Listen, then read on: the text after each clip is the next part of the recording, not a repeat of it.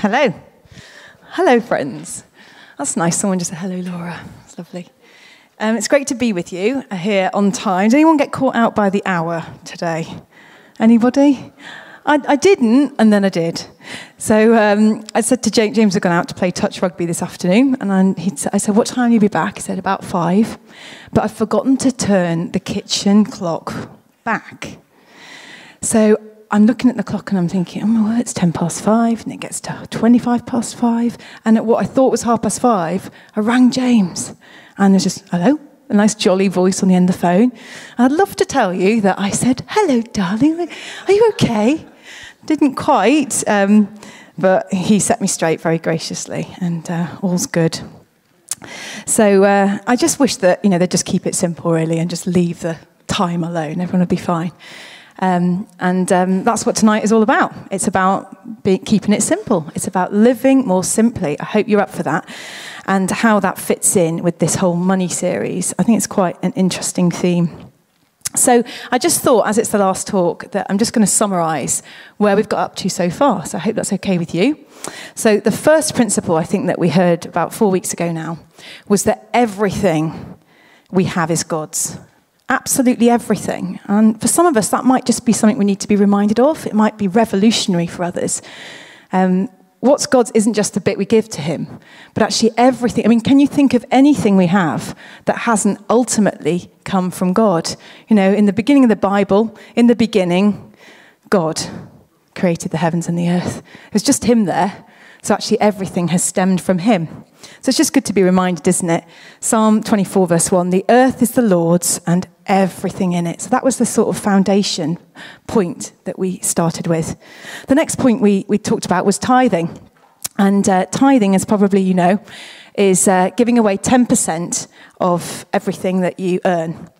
And that's not a requirement by the law. It's just a recommendation. It's something that Christians practice as the Jews did. In Islam, by the way, it's only 2.5%. So we're not getting off to, it's not too hard, is it?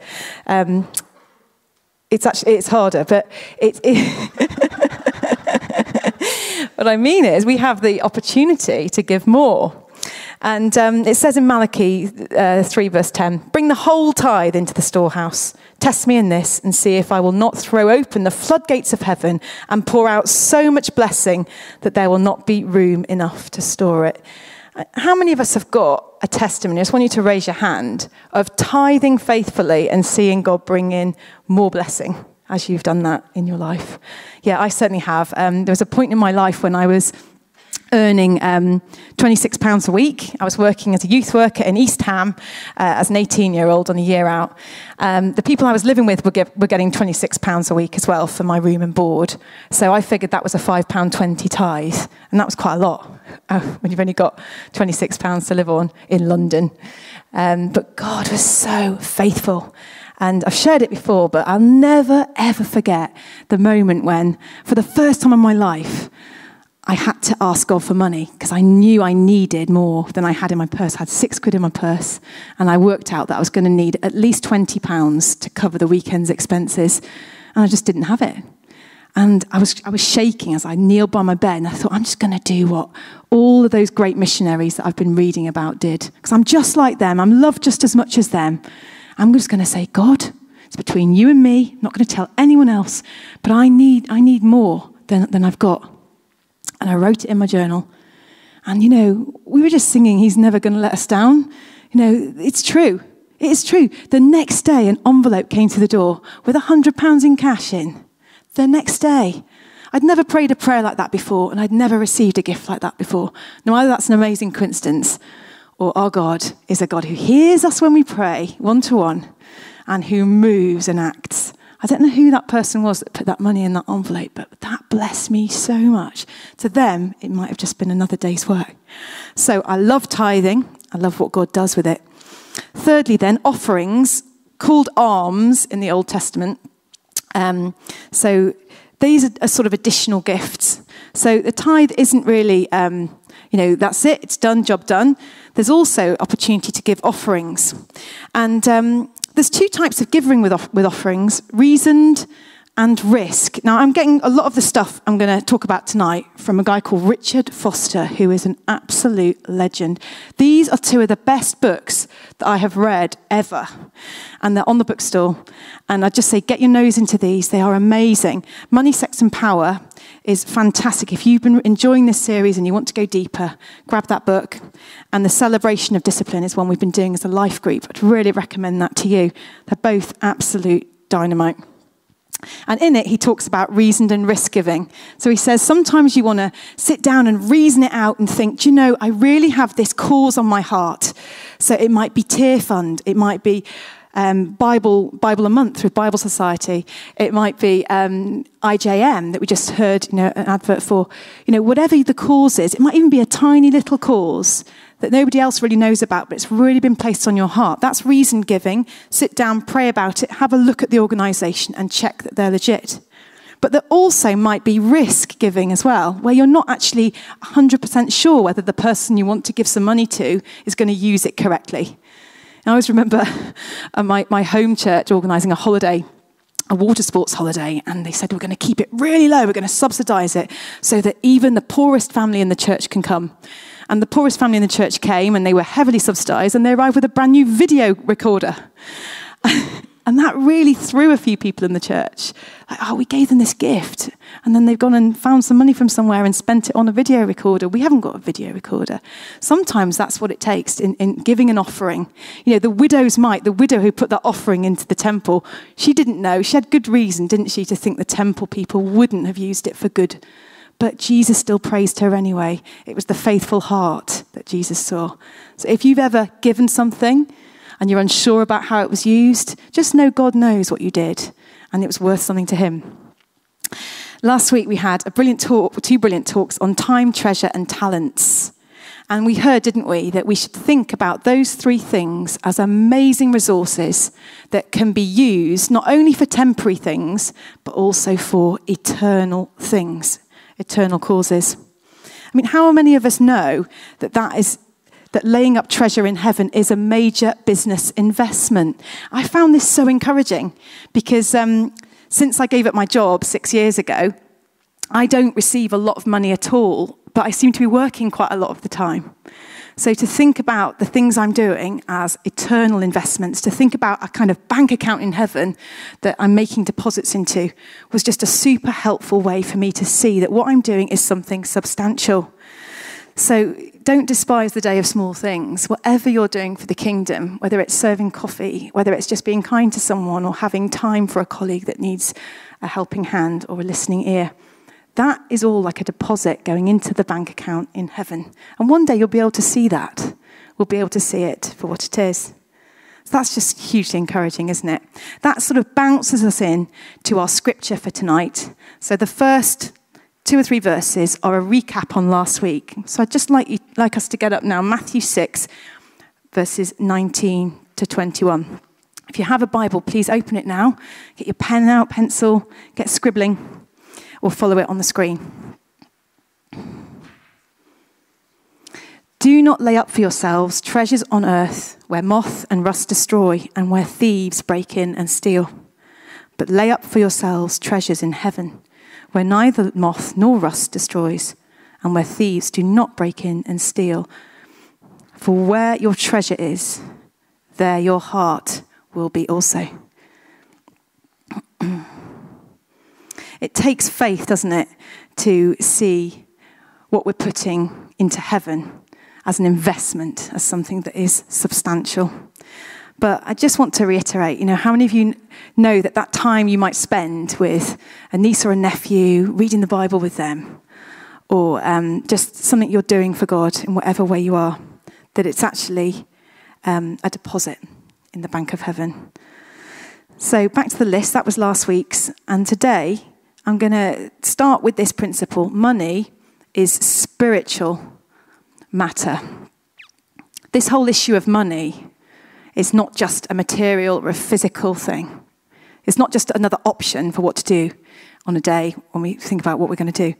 It's actually something that is spiritual, and it is a battle. Money is poison, says Richard Foster. And like poison, It is a blessing only when it is used properly and with great care. He tells a story about a guy who was really going for it for the kingdom and had a lot of spare cash. So he decided that he was going to start buying up property, or real estate, as they call it in America, and doing it up and then reselling it a year later at a profit. So he started doing this, and he was like, oh, this is amazing. It's making loads of money for the kingdom. But what happened to him was that he got captivated. He got captivated by an investment mentality, and it really depleted him spiritually. And sadly, in the book, Richard Foster said he's still recovering from the effect it had on him. So I just want to put that out there, that for some of us, this is a really uncomfortable teaching, that money is spiritual. And I just want you to be feeling around as we're speaking. Is there any sense in which money has a negative hold on us? I'm just going to ask you, Dan, just to put up the picture, please, of Mammon by George Frederick Watts. And this was painted in 1880. But 200 years before, in the 17th century, Milton wrote about Mammon. And this is what he wrote. Mammon led them on. Mammon, the least erected spirit that fell from heaven, for even in heaven his looks and thoughts were always downward bent, admiring more the riches of heaven's pavement, trodden gold, than aught divine or holy else enjoyed in vision beatific. By him first men also, and by his suggestion taught, ransacked the centre, and with impious hands rifled the bowels of their mother earth for treasures better hid. Soon had his crew opened into the hill a spacious wound and digged out ribs of gold. That was from Paradise Lost by John Milton. But when George Frederick Watts painted this picture, it was the Industrial Revolution and the greed of the factory owners that inspired it. And if we just look at it again, there's just some details that I just want to pull out of this picture. I don't know whether you can see his face, but there is just a look of bloated listlessness on his face. He's there in all of this grandeur, in these gold cloths, with a crown on his head, in a throne. But he is absolutely listless, bloated, gluttonous. He's a tyrant on the throne, an object of utter revulsion. And in one hand, he has his hand just sort of loosely resting on a beautiful girl who's quite clearly dead, and his foot on a young aspiring youth as he just tramples on that youth with his ambition. On his knee, there are money bags. And in the background, you can sort of see smoke and fire, which suggests devastation. It's a really horrible picture. It's a horrible picture of Mammon. And when you hear John Milton as well, and his words on Mammon, ripping out the earth in this lust for things that will never satisfy, I wonder if we can see our society at all. I wonder if we can see Cheltenham. I wonder if we can see our own hearts. Lust for affluence is psychotic. We buy things we do not want to impress people we do not like, said Andre Gide. I don't know whether any of you have seen a brilliant documentary by Stacey Dooley, who I think is great. It's called Fashion's Dirty Secrets. Has anyone seen it? And it's absolutely amazing. But she tells a story in it that is just heartbreaking. And I wonder if we could just have the picture up of the Aral Sea. And if you can see the big sort of edge, the big yellow outline, that was where the Aral Sea was. It says there, approximate shoreline in 1960. And as you can see, the picture sort of is changing along with the date. I think it should be a live picture. Is it moving? You can see it getting smaller and smaller and smaller as it dries up.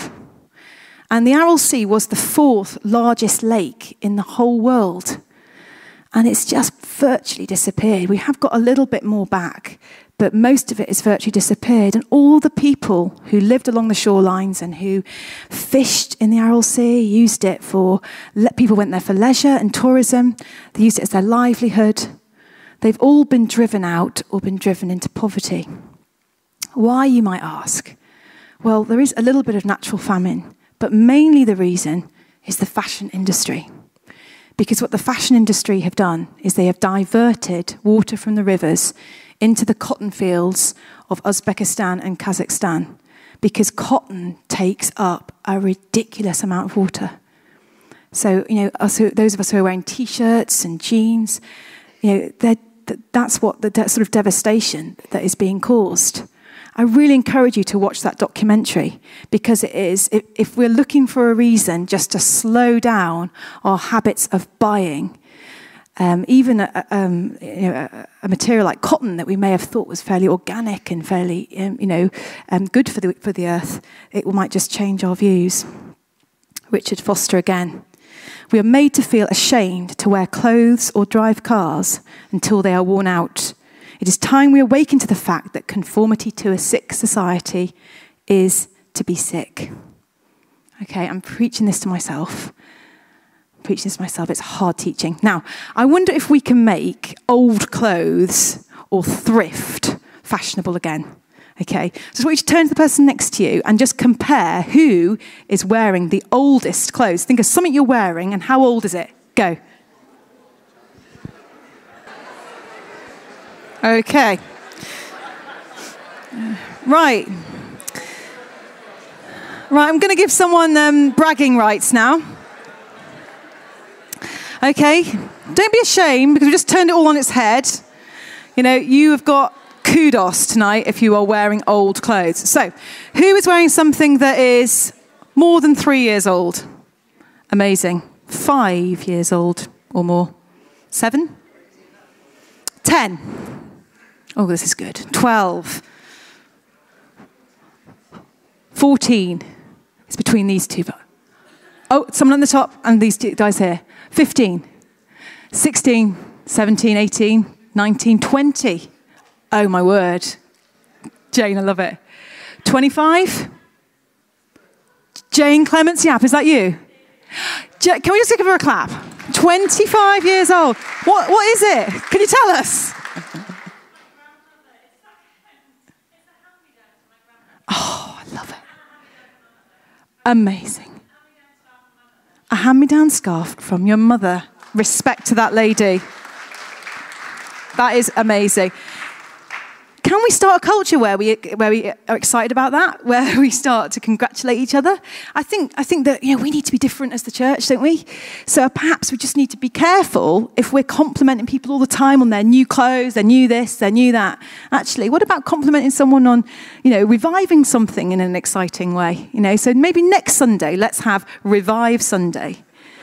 Try and wear something from the back of the wardrobe, maybe pairing it with something slightly different. Fresh colour or, whatever. Borrowing something as well.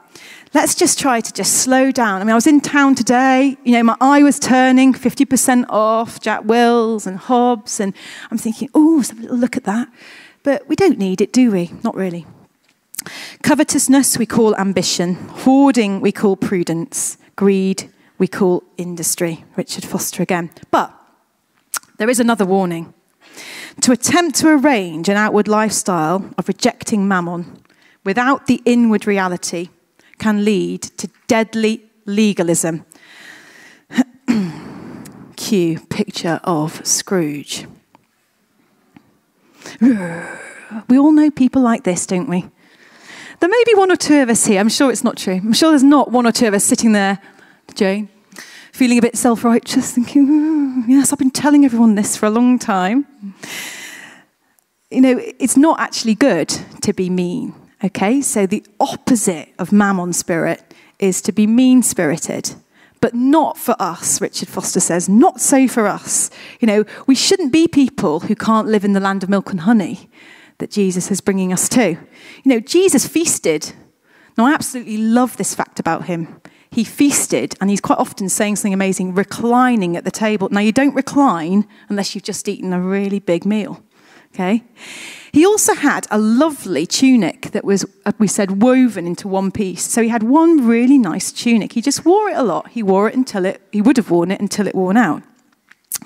So We can be people who are grateful for God's good gifts, especially those ones that are free. Cue Janet.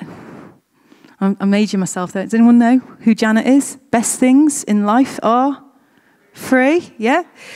So that's what she sang. Actually, we can be people who go about the place just enjoying nature, enjoying relationships with family and friends, enjoying all of the things that God has given us. And also, we don't deprecate the use of money towards our family.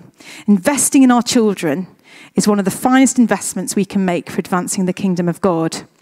And Richard says, enriching experiences that broaden their perspective and sensitize their spirit are well worth the investment. You know, we took our kids to East Africa last year. It was a big expense, but it was an amazing trip. And we really wanted to get under their skin the idea that we are super, super privileged. As we heard last week, if we've got spare change in our pocket, we're in the top 8% in the whole world in terms of wealth. And we just wanted to really get that under their skin and give them a point of reference. So that is a good thing to do. But no one can serve two masters. For either he will hate the one and love the other, or he will be devoted to the one and despise the other.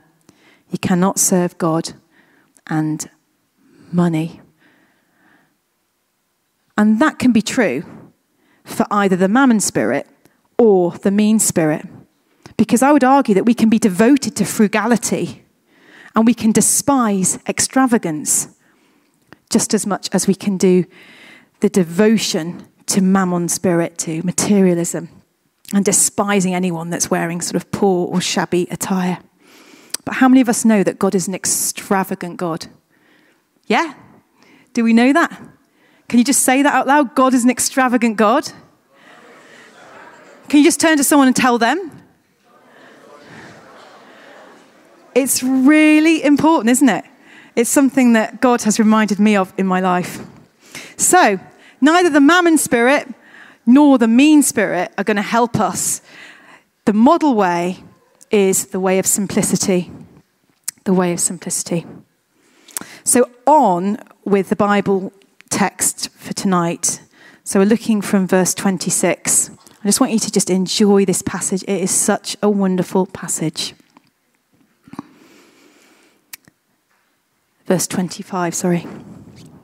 Therefore, I tell you, don't be anxious about your life, what you eat or what you'll drink, nor about your body, what you'll put on. Is not life more than food, and the body more than clothing? Look at the birds of the air. They neither sow nor reap, nor gather into barns, and yet your heavenly Father feeds them. Are you not of more value than they? And which of you, by being anxious, can add a single hour to his span of life? And why are you anxious about clothes? Consider the lilies of the field, how they grow. They neither toil nor spin. Yet I tell you, even Solomon in all his glory was not arrayed like one of these. But if God so clothes the grass of the field, which today is alive and tomorrow is thrown into the oven, will he not much more clothe you, O you of little faith? Therefore, don't be anxious, saying, what shall we eat? Or what shall we drink? Or what shall we wear? For the Gentiles seek after all these things, and your heavenly Father knows you need them. But seek first the kingdom of God and his righteousness, and all these things will be added to you. What a great passage. So we're going to start with that last verse, verse 33. One of my favourite verses in the whole Bible. Seek first the kingdom of God and his righteousness, and all these things will be added to you. So seek is the S of an acronym that is going to reveal itself as we move on. It's not going to be hard to tell fairly soon. But I'm going to ask Dave Clark at this point to come up, because he is a guy who has done a little bit of seeking first the kingdom of God. So as he comes, I'm just going to give you a bit of context. Last February last year, Dave Clark was in a really nice cushy job at HSBC. And He had a nice package in the job, nice bit of security, yeah? And then he felt that God was really just sort of bugging him and moving him to go part-time. And what he eventually ended up with was part-time working at Trinity and part-time working at YMCA. Now, they're wonderful stories in themselves. But I've asked him to come up here because I wanted to ask him how that felt in that interim when you started to feel that God was wanting you to go part-time and move you away from this nice, cushy situation at HSBC. How did that feel? Initially, it was quite exciting because it was a bit of an answer to prayer in terms of what happened with the job, the first job, Trinity. But you know, like we were saying before, it was part-time. I was in a full-time job. So initially, although I was really excited about it, and we got confirmation after praying, my amazing wife encouraged us to pray about it, and we got a real amazing answer to prayer about it. But then after that, not long after, I started to get a little bit of a doubt, I guess, and to my shame, kind of was a little bit of a rocky moment where I was worrying about the future, how kind of we're going to make ends meet. You know, we had mortgage to pay, 3 children. It was like, well, how are these figures going to kind of add up? At this time, I didn't have the job at YMCA, so it was kind of like, well, how are things going to kind of work out? But you know, inside through all of this, God was still faithful, still working, because you know, even though I was anxious, certain times coming here for prayer, I feel his presence, feel peace, same worshipping, the same kind of thing. And I was kind of drawn out of this anxiousness where I wasn't sleeping. Quite a few verses as well came to mind, and also I was given verses. One of them was the one in Philippians, so let me get it together. For my God will supply all your needs according to his riches in glory. And where before, I guess I was trying to think, well, how am I going to make things work? You know, I was kind of thinking, well, actually, through that, when that landed, it was kind of like, well, yeah, that's what it should be. You know, relying on him and his purposes. What an amazing transformation. So you're now working for Trinity part-time and for YMCA part-time, and that involves trust with God. So how's it feeling now? You've gone through the sleepless nights. What about now in terms of trust? Well, I guess I've kind of come on a bit of a journey from there. So now I'm kind of finding that I'm trusting him every day. So I'm seeing him at work every day, and that's something I'm growing in. So, you know, every kind of incident that might happen that is kind of out of my control, more and more I'm learning, well, actually, he's in control.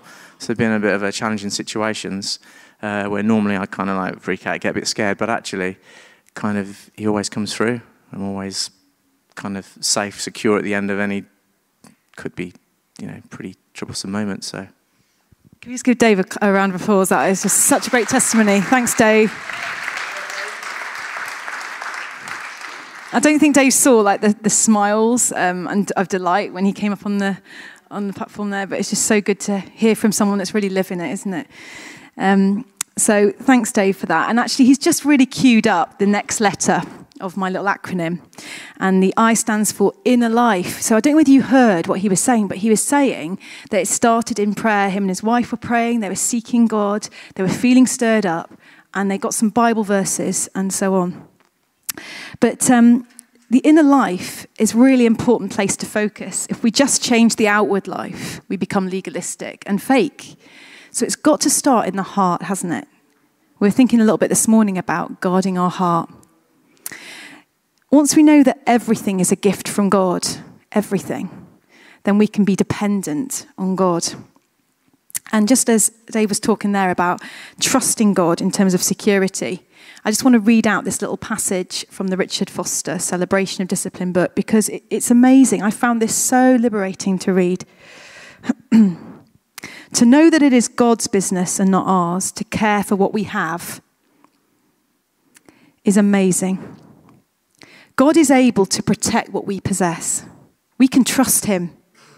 Does that mean that we should never take the keys out of the car or lock the door? Of course not. But we know that the lock on the door is not what protects the house. It's only common sense to take normal precautions. But if we believe that precaution itself protects us and our goods, we will be riddled with anxiety. There simply is no such thing as burglar-proof precaution. Obviously, these matters are not restricted to possessions, but include such things as our reputation and our employment. Simplicity means the freedom to trust God for these and all things. Can you imagine what our lives would be like if we just trusted God? We literally leant on God and trusted him to keep us secure in every area of our life, wherever our area of concern is. And that also frees us up, doesn't it, to trust God and to make our goods available to others.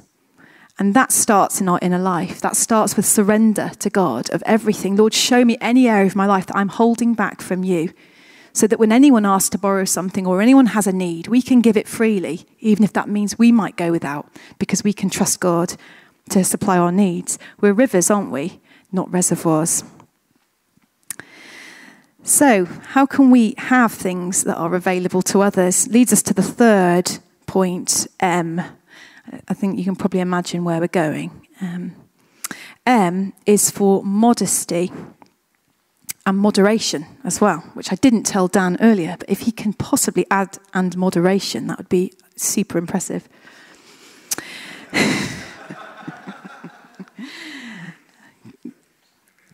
Experiencing the inward reality liberates us outwardly.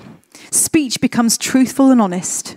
The lust for status and position is gone because we no longer need status and position. We cease from showy extravagance, not on the grounds of being unable to afford it, but on the grounds of principle. Our goods become available to others. You know, I feel like I need to talk about Facebook and Instagram just a tiny little bit. I'm sorry to do that because it does get a bit dull when we talk about it too often. But it's so important, isn't it? Because it's on those sorts of social media platforms that we see people parading their goods, people showing off their amazing moments and their riches and their best outfits and their best poses and their most wow holidays. And we can all do it. But I just want to argue that actually and put forward, I'm speaking to myself, that that's not for us. Living like that and operating like that, that's not for the people of God to do. Because we know, don't we, that all it does is inspire envy and FOMO, doesn't it? Does anyone suffer from FOMO in the room? Thanks. Love the honesty. So I was talking to a lovely young lady a few weeks ago, and she was quite upset, and she said, you know, she was struggling with FOMO. She was struggling with a feeling that was dogging her and constantly overcoming her of missing out on the things that other people were enjoying. Everyone else seemed to be having a much better time and much more friends and much more opportunities and more wealth and more stuff than she did. And so, we had a little chat. And she said, you know, I think I'm going to just cut it out. I'm just going to cut out Insta. So anyway, I saw her recently and just bumped into each other in town. And she said, hi. I looked at her and I thought, she just looks different. She looks different. What is it? And she said, I've been off Instagram. I've been off for like a week or two, a few days now. I feel so different. I feel so liberated. I'm just, instead of pulling out my phone, I'm talking to God, I'm praying. I don't have that sense of missing out anymore. And I'm just open to what God might do, to what God might bring. And it was just super encouraging. So I want to just encourage you that might be something for you that you might need to just come off. It says in Scripture, doesn't it? If your right arm causes you to sin, cut it off. And I think that actually is really applicable to the area of social media. You might need to have a fast for a while, or you might need to come off it completely. But if you are on it, just constantly be guarding yourself. Ask a friend to keep you accountable, a friend that you're friends with on Facebook. Say, look, if you ever see a post that I put out there that is a boast, you let me know. You just pull me up on it and you tell me. Because the last thing we want to do as the people of God is make other people inspire jealousy and inspire a mammon spirit in others as well as ourselves. So that's pretty important, isn't it? Paul says, I coveted no one's silver or gold in Acts 20:33. Can we say that the same? And if we can't, let's stop putting ourselves in the place of covetousness or envy or jealousy of other people's stuff.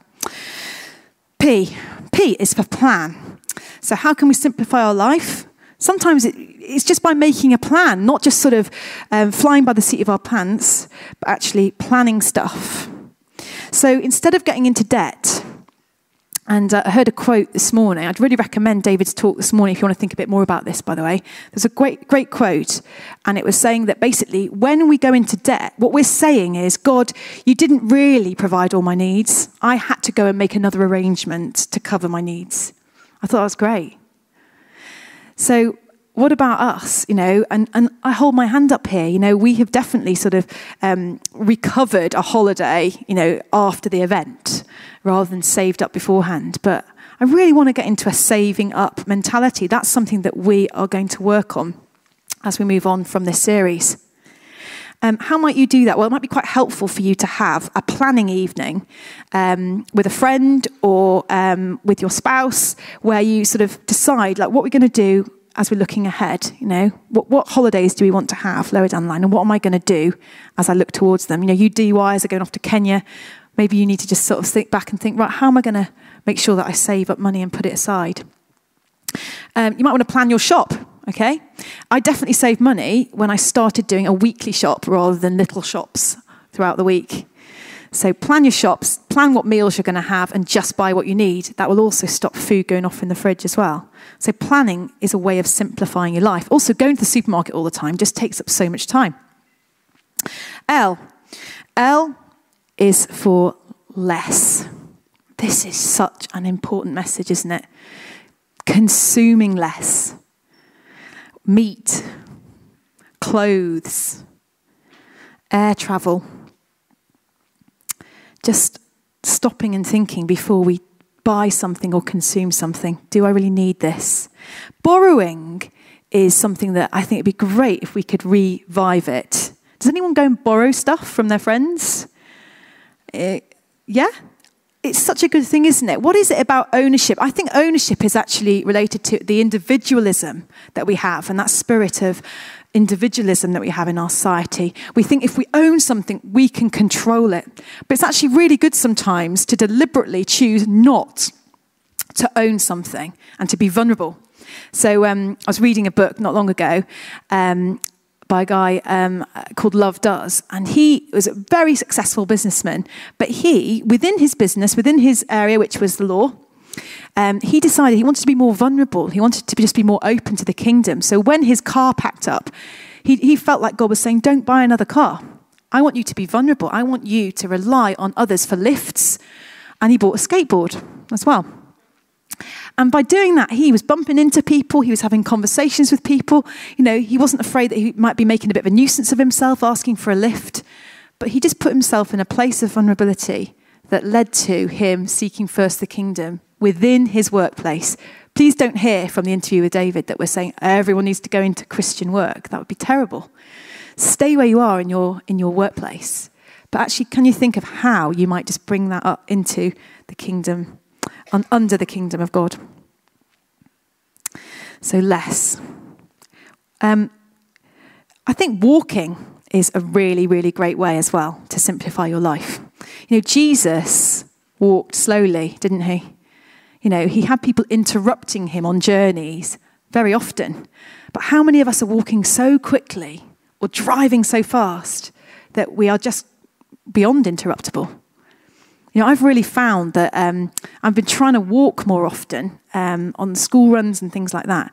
And it's a time to just reflect on scripture that I might have read hurriedly sometimes over breakfast that morning.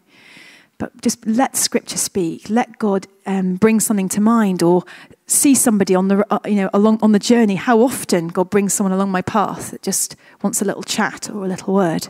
So maybe trying to walk and being interruptible is also a way that we can be more kingdom-like and more simple. The reading, if we just have it up again, I'm just going to reference verse 28, where it says, consider the lilies of the field. And earlier in verse 26, if you've got your Bibles open, look at the birds of the air. Okay, we need to be outside and walking slowly enough to see flowers, and to see birds. And Jesus means those things to be a lesson for us. I don't think that's a one-off lesson. I think that's a daily lesson, a daily time of just viewing, growing things, green things, things that are alive, and letting it remind us of the simplicity of creation and the simplicity that we can have in terms of our trust for God. I is the next one. I didn't know whether anyone knew we were going there. I is for impact. And I'm speaking to you guys who are sitting there going, this will be great when I actually earn some money. Or this will be amazing when I've actually, in a few years, when I've got a house. No, we need to realize that we can make a huge impact now with our time, our talents, and our treasures. Okay, so one way is that we can make a will. Make a will. This is something Richard Foster deals with in his book. He says, we don't realise the wealth we have and what difference it could make. In a developing country, £100 would be an amazing amount of money that could be invested somewhere. That could put someone through education for 2 years. Please don't neglect the day of small things. So making a will, you can buy one from Direct Smith and write it yourself, 20 quid. That's what we did. Or offering somebody a meal or a lift. You can really lift somebody and make their day just by doing something small, even if it's just a smile or a coffee. These are things that we can do. Don't underestimate your contribution. F is for freedom. Wasn't it amazing singing, "You Are Our Freedom"? One of my favourite verses, I had it on my wall when I was a teenager, was Galatians 5 verse 1. It is for freedom Christ has set you free.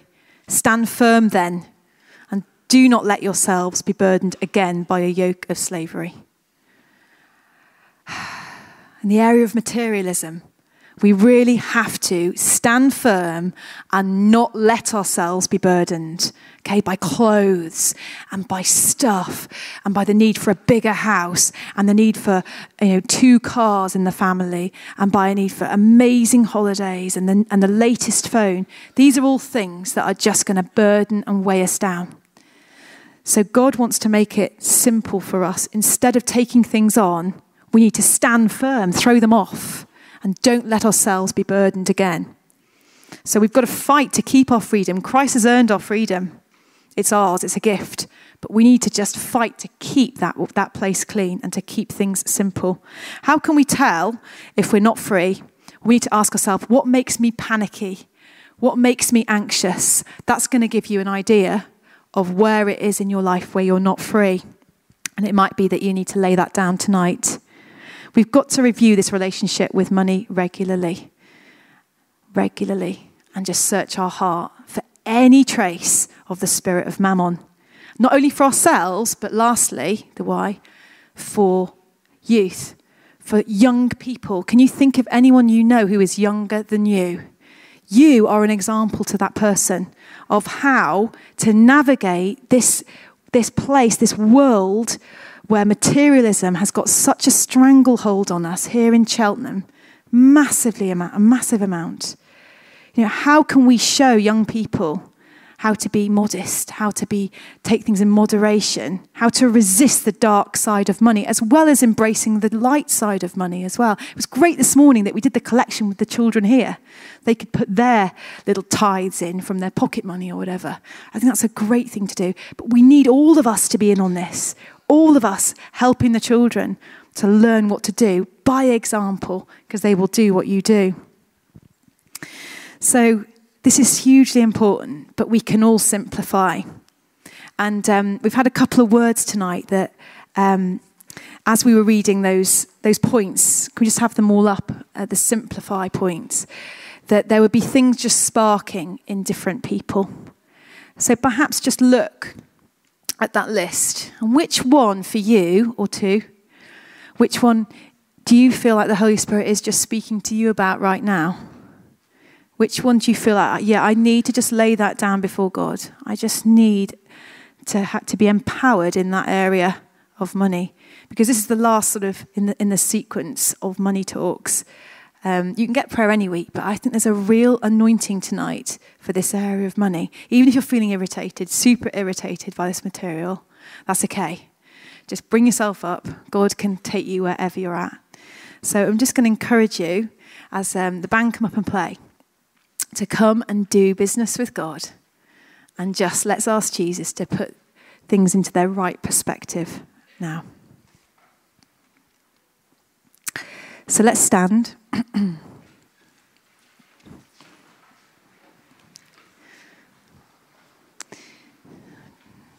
Just look at that list again.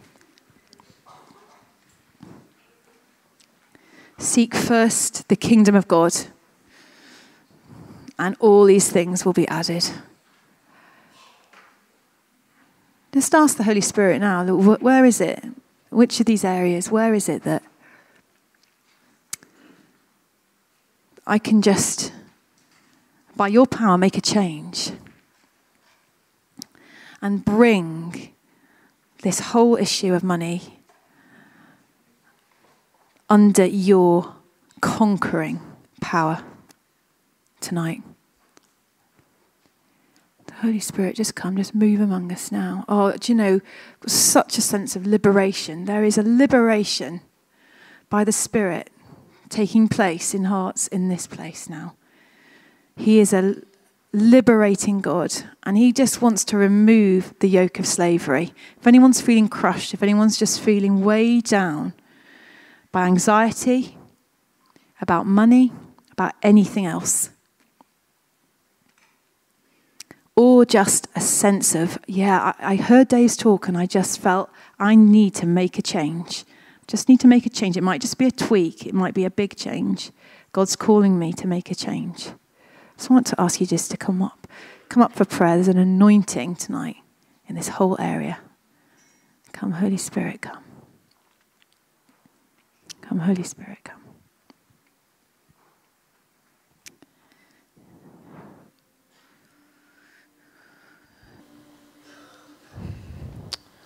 Yeah, so we believe in the power of prayer and in the power of laying on of hands. We believe that things shift and change when we do that. So we're just going to invite you to start making your way forward now if you want to receive prayer for any of the stuff that Laura's been sharing, or in fact anything that's going on in your week. And if our church family just want to begin to gather around and pray, that'll be awesome.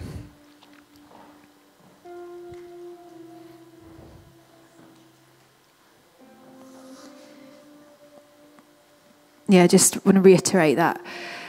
However small your amount is, it matters to God. And he wants you to give it. He wants you to give it. What is it that you have in your hand? What is it you have to share? Is there even a tinier amount of tithe that you haven't even considered worthy of giving to God? He wants that. He wants that.